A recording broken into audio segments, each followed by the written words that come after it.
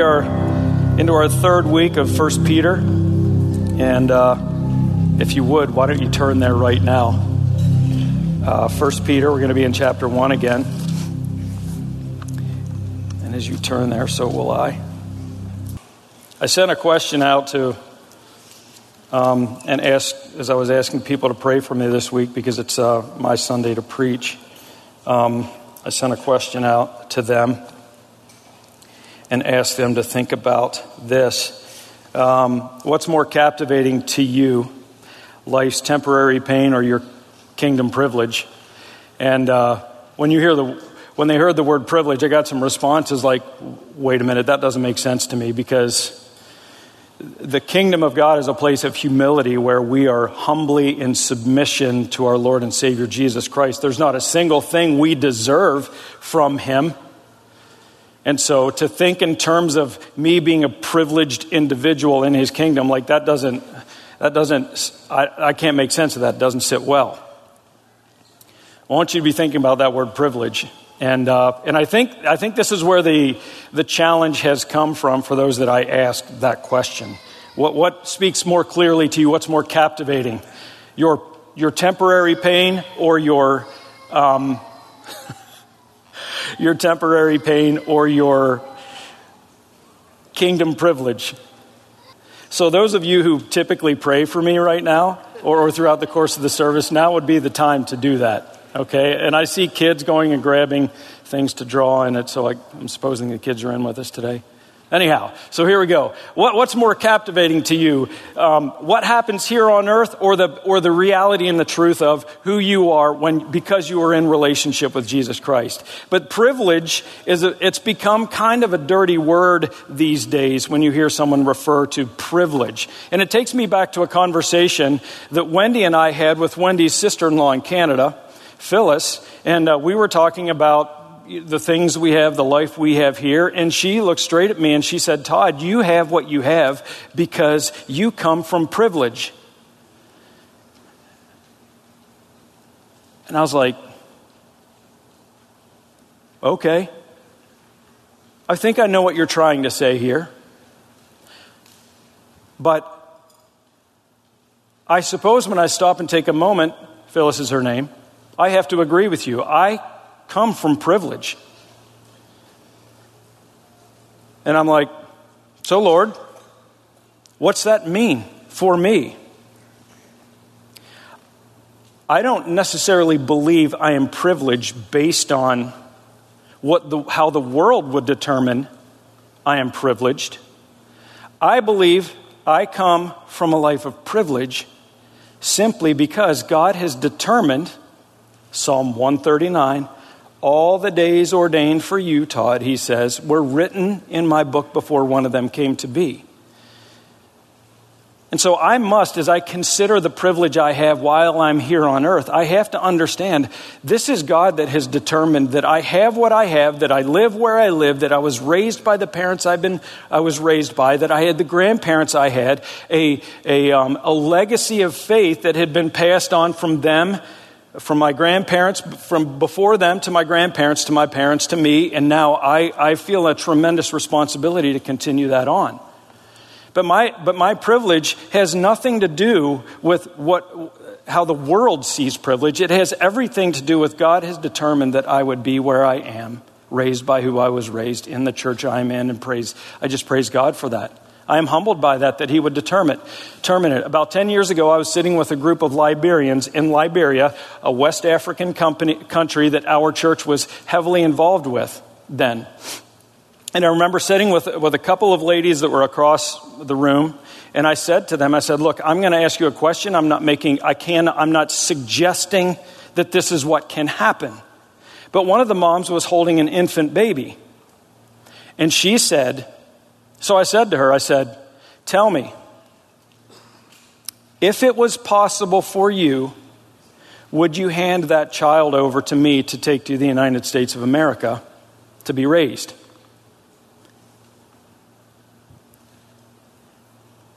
Tears rolling down her face. And she said, I absolutely would. And I said, why? Why would you choose that? That's a love I cannot understand. And she said, because of what my child would have access to as it relates to health care, as it relates to education, as it relates to biblical instruction, all things that were lacking in her world. And here's what she was declaring to me. As it relates to the way we see things, the United States of America is a wonderful place of privilege that I would be so willing, she was saying, to give up my child to be able to be raised in a country with such privilege. So let me just say this, folks. We live in an incredible place, and we are so full of incredible privileges that the Lord has provided for us. May we never, ever take them for granted. But here's what else I know. Living in the place where we live is full of challenges, is full of pain, is full of suffering. But everything you are experiencing here, whatever the privilege is in the United States of America, whatever privilege or pain you are experiencing is only temporary. It's only temporary. Today we're going to look at what is eternal and eternal privilege. Yep, it's a great place to live here in the United States of America. It's great to be a part of Summit Church as we see it and know it here, but there is a day coming where we are going to experience the fullness of eternity in forever and ever physical relationship with our Lord and Savior Jesus Christ. In a month from now, and the temptation to preach Sam's sermon comes from our memory verses, 1 Peter chapter 2, verses 9 and 10. You and me, for those who have determined to bow the knee to the Lordship of Jesus Christ, are a chosen race. You are God's race. You are determined. He has determined for you to be a part of who He is and what He has for all eternity. You are a chosen race. You are a royal priesthood. You are a holy nation. You are a person. We are a people for His own possession. How privileged we are to belong to the King of Kings and the Lord of Lords.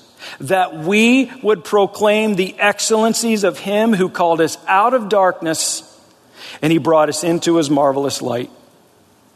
Once we were nobody. Once we were not a people. Before relationship with Jesus, we were nobody. But now, because of Jesus and what He has done for us, we are His people. We are God's people. Once we had not received mercy, but now we receive the fullness of the mercy that flows from the throne of God into us and the relationship we share with Him.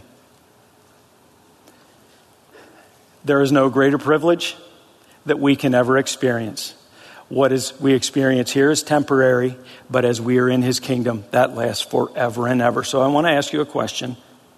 What is more captivating to you? Life's temporary pain? Life's temporary pain? How captivating is that to you? Or is the kingdom privilege you have from being in relationship with Jesus Christ more captivating to you even than the pain you are experiencing? Today we're going to learn from 3 simple verses.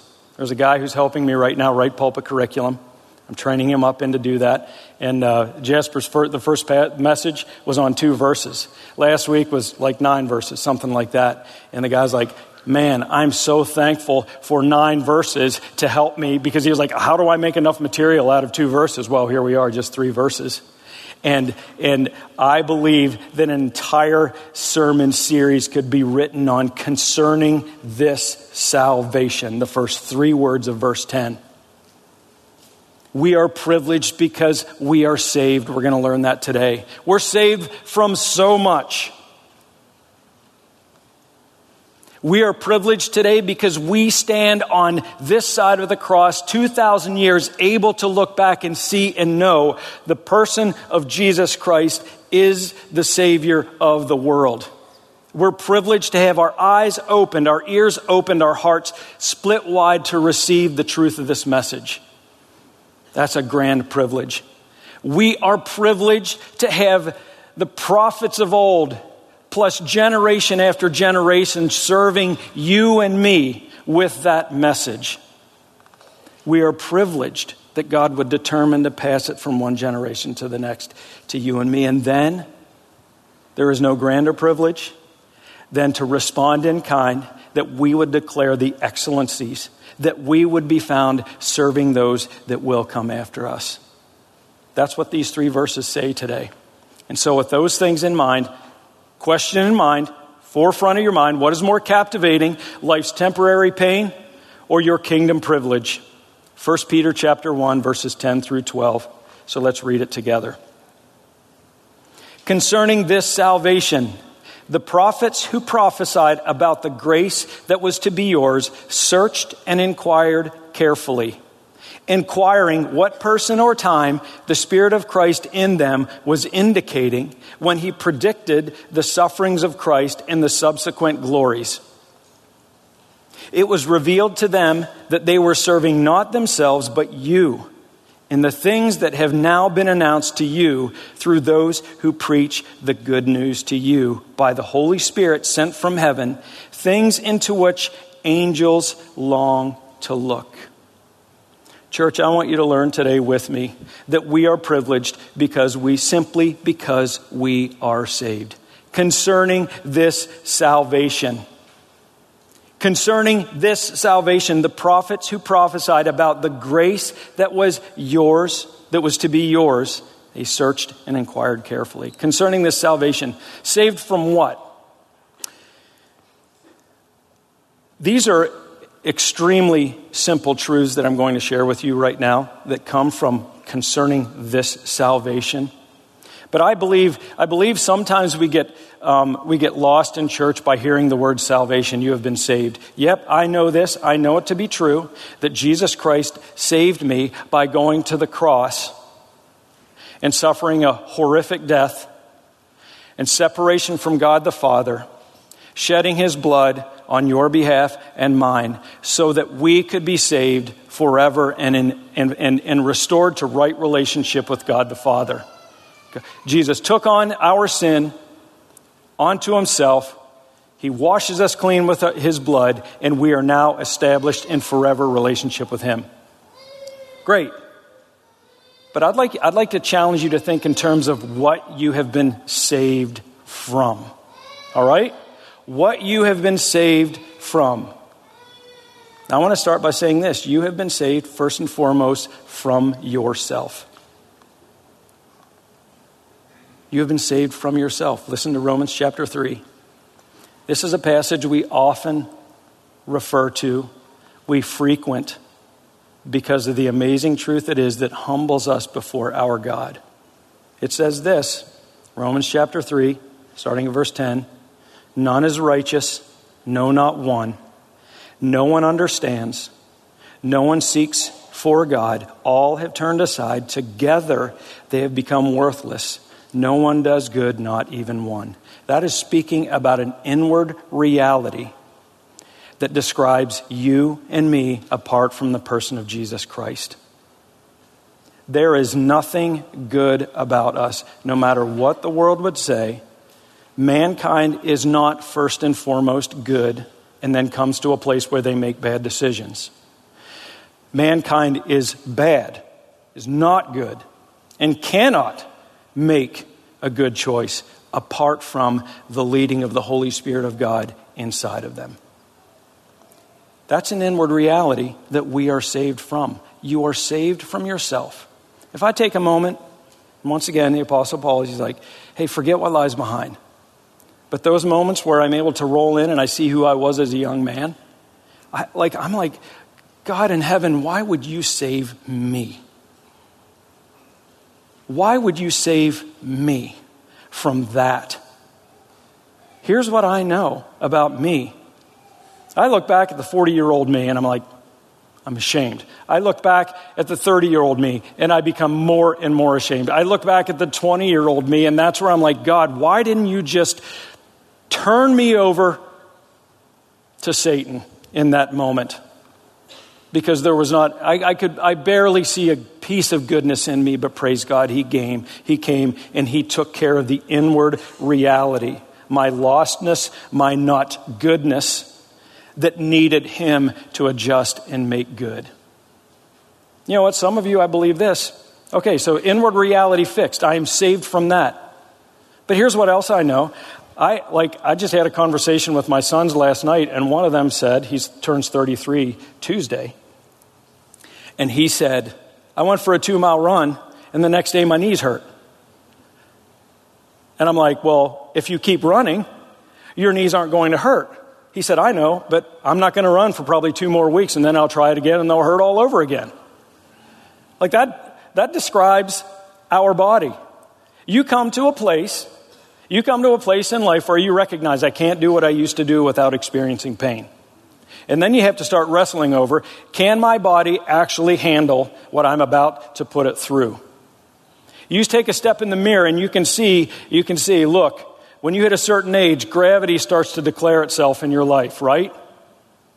God saves us from our inward, messed up, sinful nature, establishes us in forever relationship with him, but he also saves us from this nasty flesh. And one day, we are going to stand with him. He will give us our glorified body, and he will have fully and completely forever saved us from this. But understand this. He saves you from even caring that gravity is winning. He says, I am your Savior. I am your audience. It doesn't matter that your body is wasting away. What matters is what I think of you. We are saved from ourselves. Get this. We are also saved from others. Right? Same conversation last night. Oldest son, he turns 35 tomorrow, is driving down the road. He has his cruise control set at a reasonable pace. And a guy behind him doesn't like it, so he expresses what he thinks, not through word, but through gestures. The guy passes him, slows down in front of him.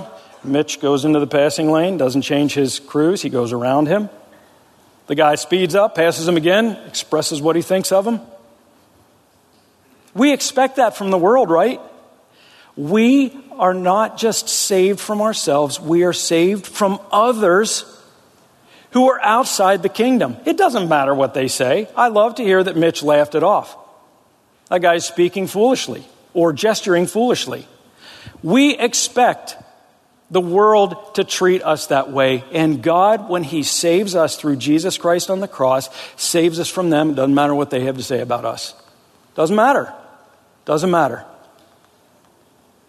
Blessed are you, Jesus says in Matthew chapter 5, when others revile you and persecute you and utter all kinds of evil against you falsely on my account. Things are getting a little more personal than just a gesture that you're not driving the way someone believes you should be driving. They utter all kinds of evil against you falsely on account of God himself. He says, rejoice and be glad, for your reward is great in heaven, for so they persecuted the prophets. And we're going to look at Isaiah in a moment. Though they persecuted guys like Isaiah and Jeremiah and Ezekiel, we should expect then that that's the way they're going to treat us. And praise God for that, because we are blessed. All right? He saves us from those outside that have awful things to say about us because of our relationship with Christ. I'd like to take one moment and speak to us as a fellowship of believers here. This is where it gets real personal, doesn't it? When people who proclaim the name of Christ have bad things to say about the way you are inside the body. That's where it becomes much more personal. And I want to challenge you to think in terms of this. If you stand before the Lord, if whatever word from your mouth proceeds with a, Lord, your kingdom come and your will be done, as these words flow out of my mouth, I am trying with all my might to represent you by declaring the word of God very clearly. If someone within the body who declares Christ is in disagreement with you and comes after you with the kind of vitriol that we see here, speaking all kinds of evil against you and falsely on his account, I want you to know God's grace is sufficient for you. They are not your audience. God himself is your audience. He saved you even from the pain you experience within the church. If you're new with Summit Church, the Lord is doing some amazing things in the life of our church these days. I don't, like as the elders, we sit around and we look, it's like we don't see or hear that kind of stuff much anymore. But it still happens, and it even happened recently, as the church declares the Word of God.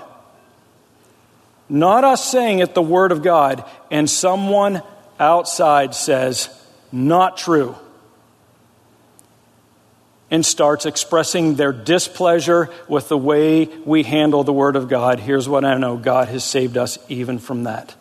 It's our heart's desire to declare the excellencies and the glory of the Lord as we declare his word. We are saved from ourselves. We are saved from those who are outside the church. God even brings salvation from the pain that can be experienced inside the church. So much could be said about that. But it's our heart's prayer that Summit Church does not respond that way to each other. All right, so you're also saved from, ultimately, a place called hell. Revelation chapter 4, verses 9 through 11, talks about things that are coming at the end. And so listen to this. This is a very sobering expression, truth, about the place that, yes, God saves us from ourselves. God saves us from those who have bad things to say about us, but he saved us from this place. And another angel, a third, following them, said with a loud voice, if anyone worships the beast and its image and receives a mark on his forehead or on his hand, once again, talking about some of the things that are happening inside of the last 7 years of life as we know it here on earth, just before Jesus comes back to restore all things to their rightful place. Those that are determined, I reject God completely, I worship the devil, I take a mark on my forehead that says I reject God and I follow the devil. It's virtually everyone who does not worship Jesus Christ. They're declaring, whether they have a mark on their forehead or not, this is the one I serve. And so there's this place for them. He will, this person that rejects God, he will drink the wine of God's wrath, poured full strength into the cup of his anger. So God's wrath and his anger, the eternal God, the all-powerful one, his wrath and his anger. And he will be tormented. The one that rejects him will be tormented with fire and sulfur in the presence of the holy angels, in the presence of the Lamb. And the smoke of their torment goes up forever and ever. They have no rest day or night, these that worship the enemy and serve the enemy. That's our ultimate salvation, that God would determine, I am making a way for you to escape that. And I know some people come to church and they're like, I don't want to hear about places like that. That's really hard. Like, Todd, I come here to be encouraged. So make sure I'm encouraged on the way out. Okay, so I'll do that. If you are in relationship with God himself and Jesus is your Savior and you bow the knee to him, this is not a place for you. It is not a place for you. You are forever saved. And it should bring a smile to your face and a lightness to your heart, knowing I'm not going there. It should also quicken our desire to share it with as many people as we can. Listen to this. So if you're like, hey, that's a really harsh place, it is. Forever and ever and ever, it is. So let's do this for a moment. You're like, nobody deserves that. Nobody deserves that. Actually, we all deserve it. But I want you to take, in this moment, in a snapshot, so let's say at 10:57, for 5 seconds, you had the capacity to see the most wretched of sins that are happening across the planet with its 8 billion people. What images come to your mind? What images come to your mind? Now. No one could stand. It would bring us to some sort of physical revulsion if we were able to see that. Because I know where your mind goes. Now imagine this. Since Adam and Eve fell, to 1056, to 1057, God himself, the holy and pure and righteous one, is exposed to this every moment of every day, from Adam and Eve to you and me. No one is righteous, no, not one. Now imagine a place of eternal torment for those types of people. You know this, sin only gets worse. Sin is never satisfied. So you have these people, this place full of people that rejected God, constantly increasing in their sin for all of eternity. And God saved us from it. What an amazing truth. What an amazing reality. God saved us from it.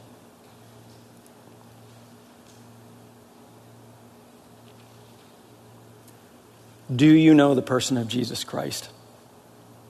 If you do, he saves you from all of this.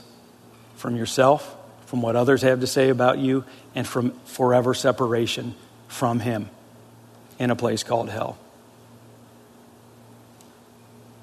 You are privileged because he saved you and gave you a place in his kingdom.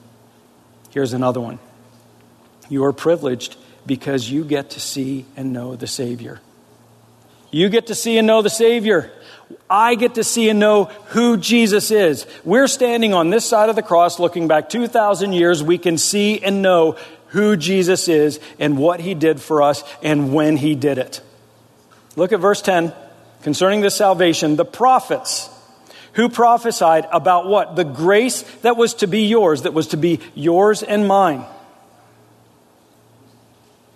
They searched and inquired carefully, inquiring what person or time the Spirit of God in them was indicating when he predicted the sufferings of Christ and the subsequent glories. If you bounce down to the bottom of verse 12, these are the things that angels have longed to look into. You and I get the privilege of seeing something that the prophets of old never got to see, but longed so much so that they searched and inquired with great diligence and care because they wanted to see and know who this one is that's going to come and save us. So now imagine you're Isaiah, all right? Imagine you're the prophet Isaiah. And in Isaiah chapter 6, the year King Uzziah died, Isaiah said, I saw the Lord. So he was given an opportunity to see into the throne room of God himself. He was sitting upon a throne, high and lifted up, and the train of his robe filled the temple. Above him stood the seraphim. Each had 6 wings. With 2 he covered his face, and with 2 he covered his feet. And with 2 he flew. And one called to another and said this, Holy, holy, holy is the Lord of hosts. The whole earth is full of his glory. And the foundations of the threshold shook at the voice of him who called, and the house was filled with smoke. Now imagine we right now, even filled with the Holy Spirit of God, Jesus himself giving us, imputing to us his righteousness so that we can stand before the holy God. Now imagine Isaiah, he sees God in his fullness and holiness. He drops to his face, completely undone, and he says, Woe is me, for I am lost. For I am a man of unclean lips, and I dwell in the midst of a people of unclean lips. For my eyes have seen the King, the Lord of hosts. Isaiah was called to speak to a nation that rejected God. His people Israel. The very ones that God determined, you are my people. They said, we don't want you to be our God. And Isaiah is sent to prophesy to them. God gave him the grand privilege of seeing God himself in his holiness and his purity. I wonder if Isaiah felt like a little tiny black speck of pepper laying on the floor that would just be so easily blown away by a passing foot. How would you have felt if you were Isaiah and you got to see this? You would have been completely undone, just like he was. He says, woe is me, I am a nasty man. Woe is me, I live among a people that is nasty and debaucherous and about themselves and don't love you, God. It's a great problem. God's holiness presented to him. And then Isaiah, some 20 chapters later, and many, many other places throughout Isaiah, God starts to reveal to him, hey, I'm bringing an answer. I know you need to be saved from yourself and your people. An answer is coming. Listen, Isaiah 26 says, he sets up salvation as Isaiah 26 verses 1 to 4. He sets up salvation as walls and bulwarks. Open the gates that the righteous nation that keeps faith may enter in. You keep him in perfect peace whose mind is stayed on you because he trusts in you. He sets up salvation. God tells Isaiah, salvation is coming and I'm going to set it up as a place of complete and utter safety. You won't have to worry about anything, including yourself and the way people treat you. There's no more condemnation for you because I'm going to establish salvation. Your question is going to be, when? Who? When and who is this going to happen? Or how is this going to happen?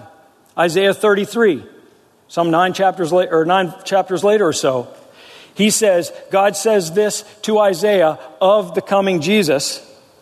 He will be the stability of your times and abundance of salvation.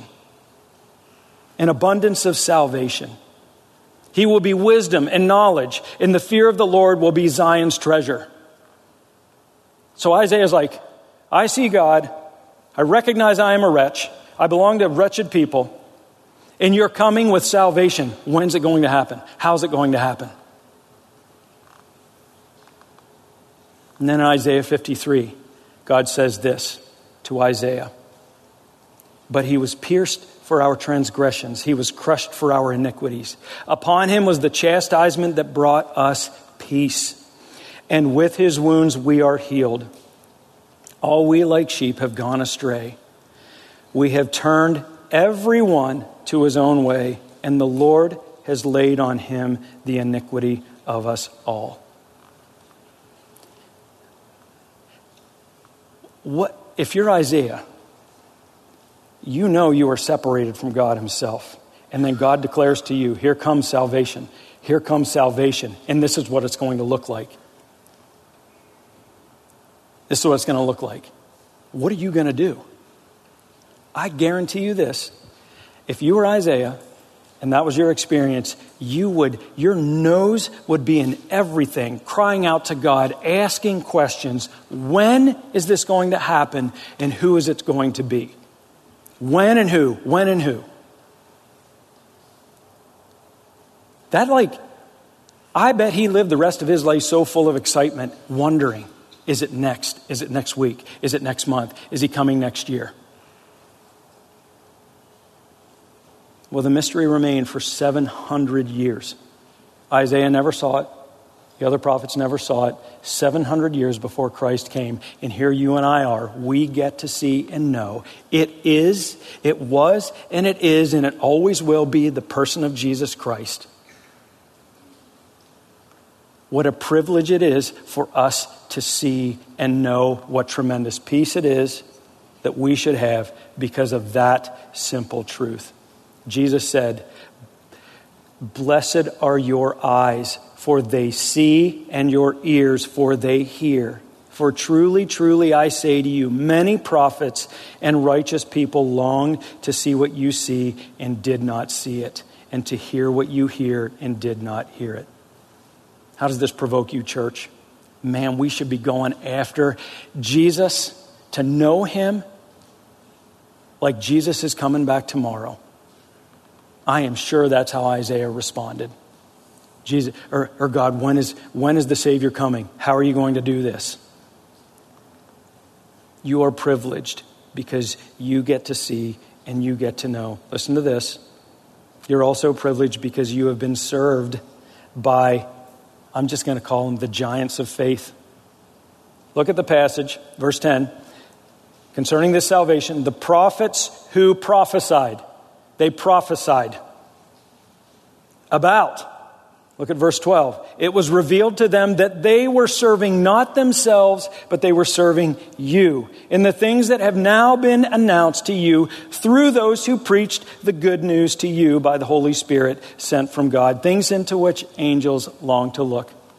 What would have happened if Isaiah would have said, done? I am done recording for God. Not going to say another word about him. He's not coming. Done. What would have happened if from one generation to the next, let's take your spiritual family lineage all the way back to Isaiah. Let's say at one point someone determined, I am done. I'm not going to serve those who are coming after me anymore. Where would you be left? And I know you're like, well, if God determined that I'm in relationship with him, he would fill in the blanks for me. And you're right, he would. But how wonderful it is that God would determine even the prophets of old were established for you and me and for the sake of our salvation. That he would save us from ourselves, that he would save us from what others have to say about us, and that he would even save us from hell itself.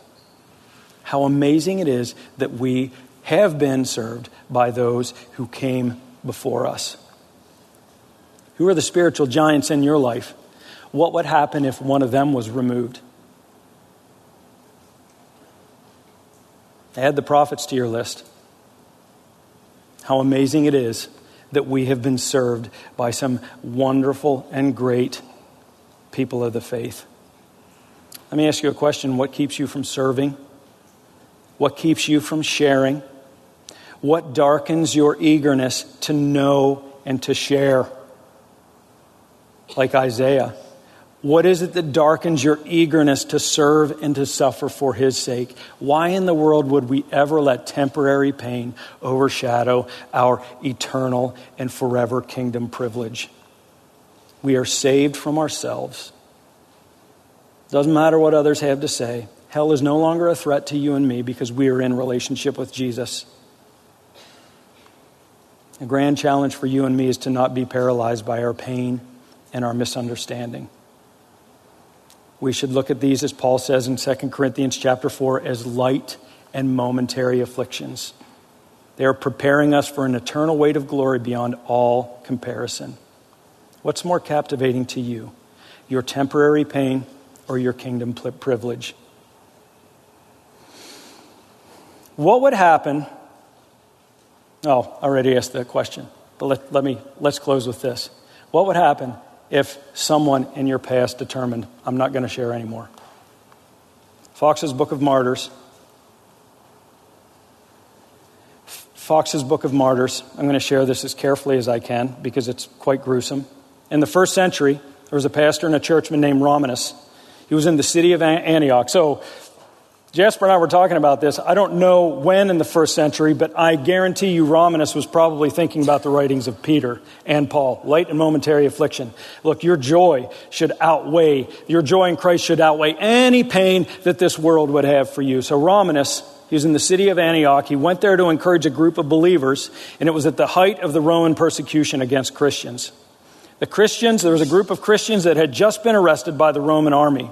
And so word was brought to the captains of the Roman guard that there was a band of armed soldiers that could not wrestle the faith of those Christians away from them, no matter what threats they made or physical harm. They refused to forsake Christ, even in the face of terrible persecution. And so one of the captains ordered that Romanus would be brought before him because he knew that he was the leader of this group. When questioned, Romanus answered, even though your sentence, whatever it is, no matter how awful it is, whatever cruel means of torture you may invest, bring it on. I don't refuse it because I will not bow the knee to you. I only bow to the Lord. So they hoisted him up to empty out his bowels. And then someone else said, hey, you can't do that to him. He is born of nobility. Earthly nobility. He is born of nobility. You can't do that to him. He doesn't deserve such an ignoble death, is what one said. So they hoisted him up. They scourged him with whips that had pieces of lead tied at the ends. And as he was being whipped Instead of tears and sighs and groans, Romanus sung songs all the time of his whipping, requiring them do not favor me because of my earthly nobility. Don't favor me because of this temporary, whatever you want it to be in your eyes, this temporary pleasure of being noble. He said, don't favor me because of my nobility. Don't favor me because of my bloodline. But my Christian profession, that is what makes me noble. Kingdom privilege. Bring it on, whatever you have for me. Empty my bowels. I am not bowing a knee. What if Romanus, it's his line that brought you the truth of your salvation? The account goes on. I encourage you to get the book. Wholesome words continued to come out of his mouth, but they were oil and fire to the captain in his fury. He kept preaching the gospel of Jesus, calling them to repentance.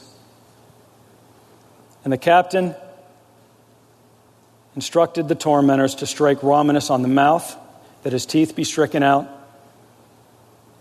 so that his pronunciation would at least wise be impaired, but he couldn't shut him up.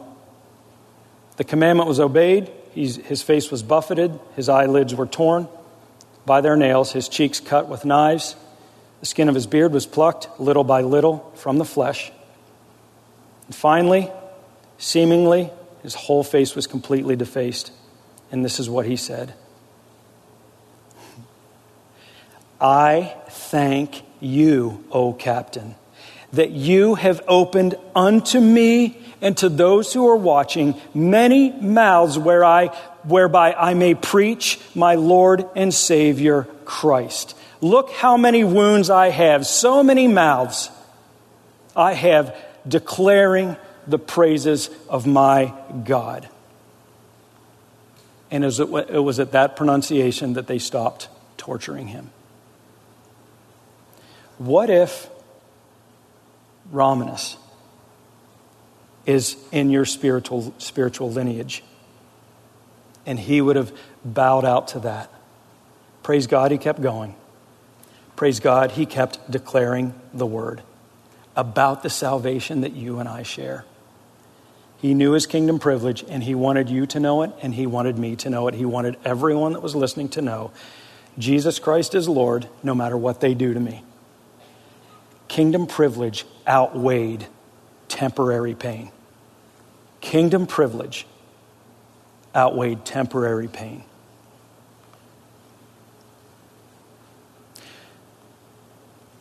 Let's pray.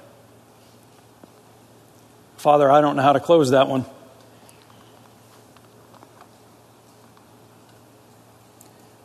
You are the King of Kings and the Lord of Lords. You have saved us even from ourselves. Lord, if there's one here that's plagued by thoughts of themselves that are harmful to them, I'm asking now, Lord, that you would insert yourself and that you would reveal to them your greatness, that you have saved them even from whatever is in their mind.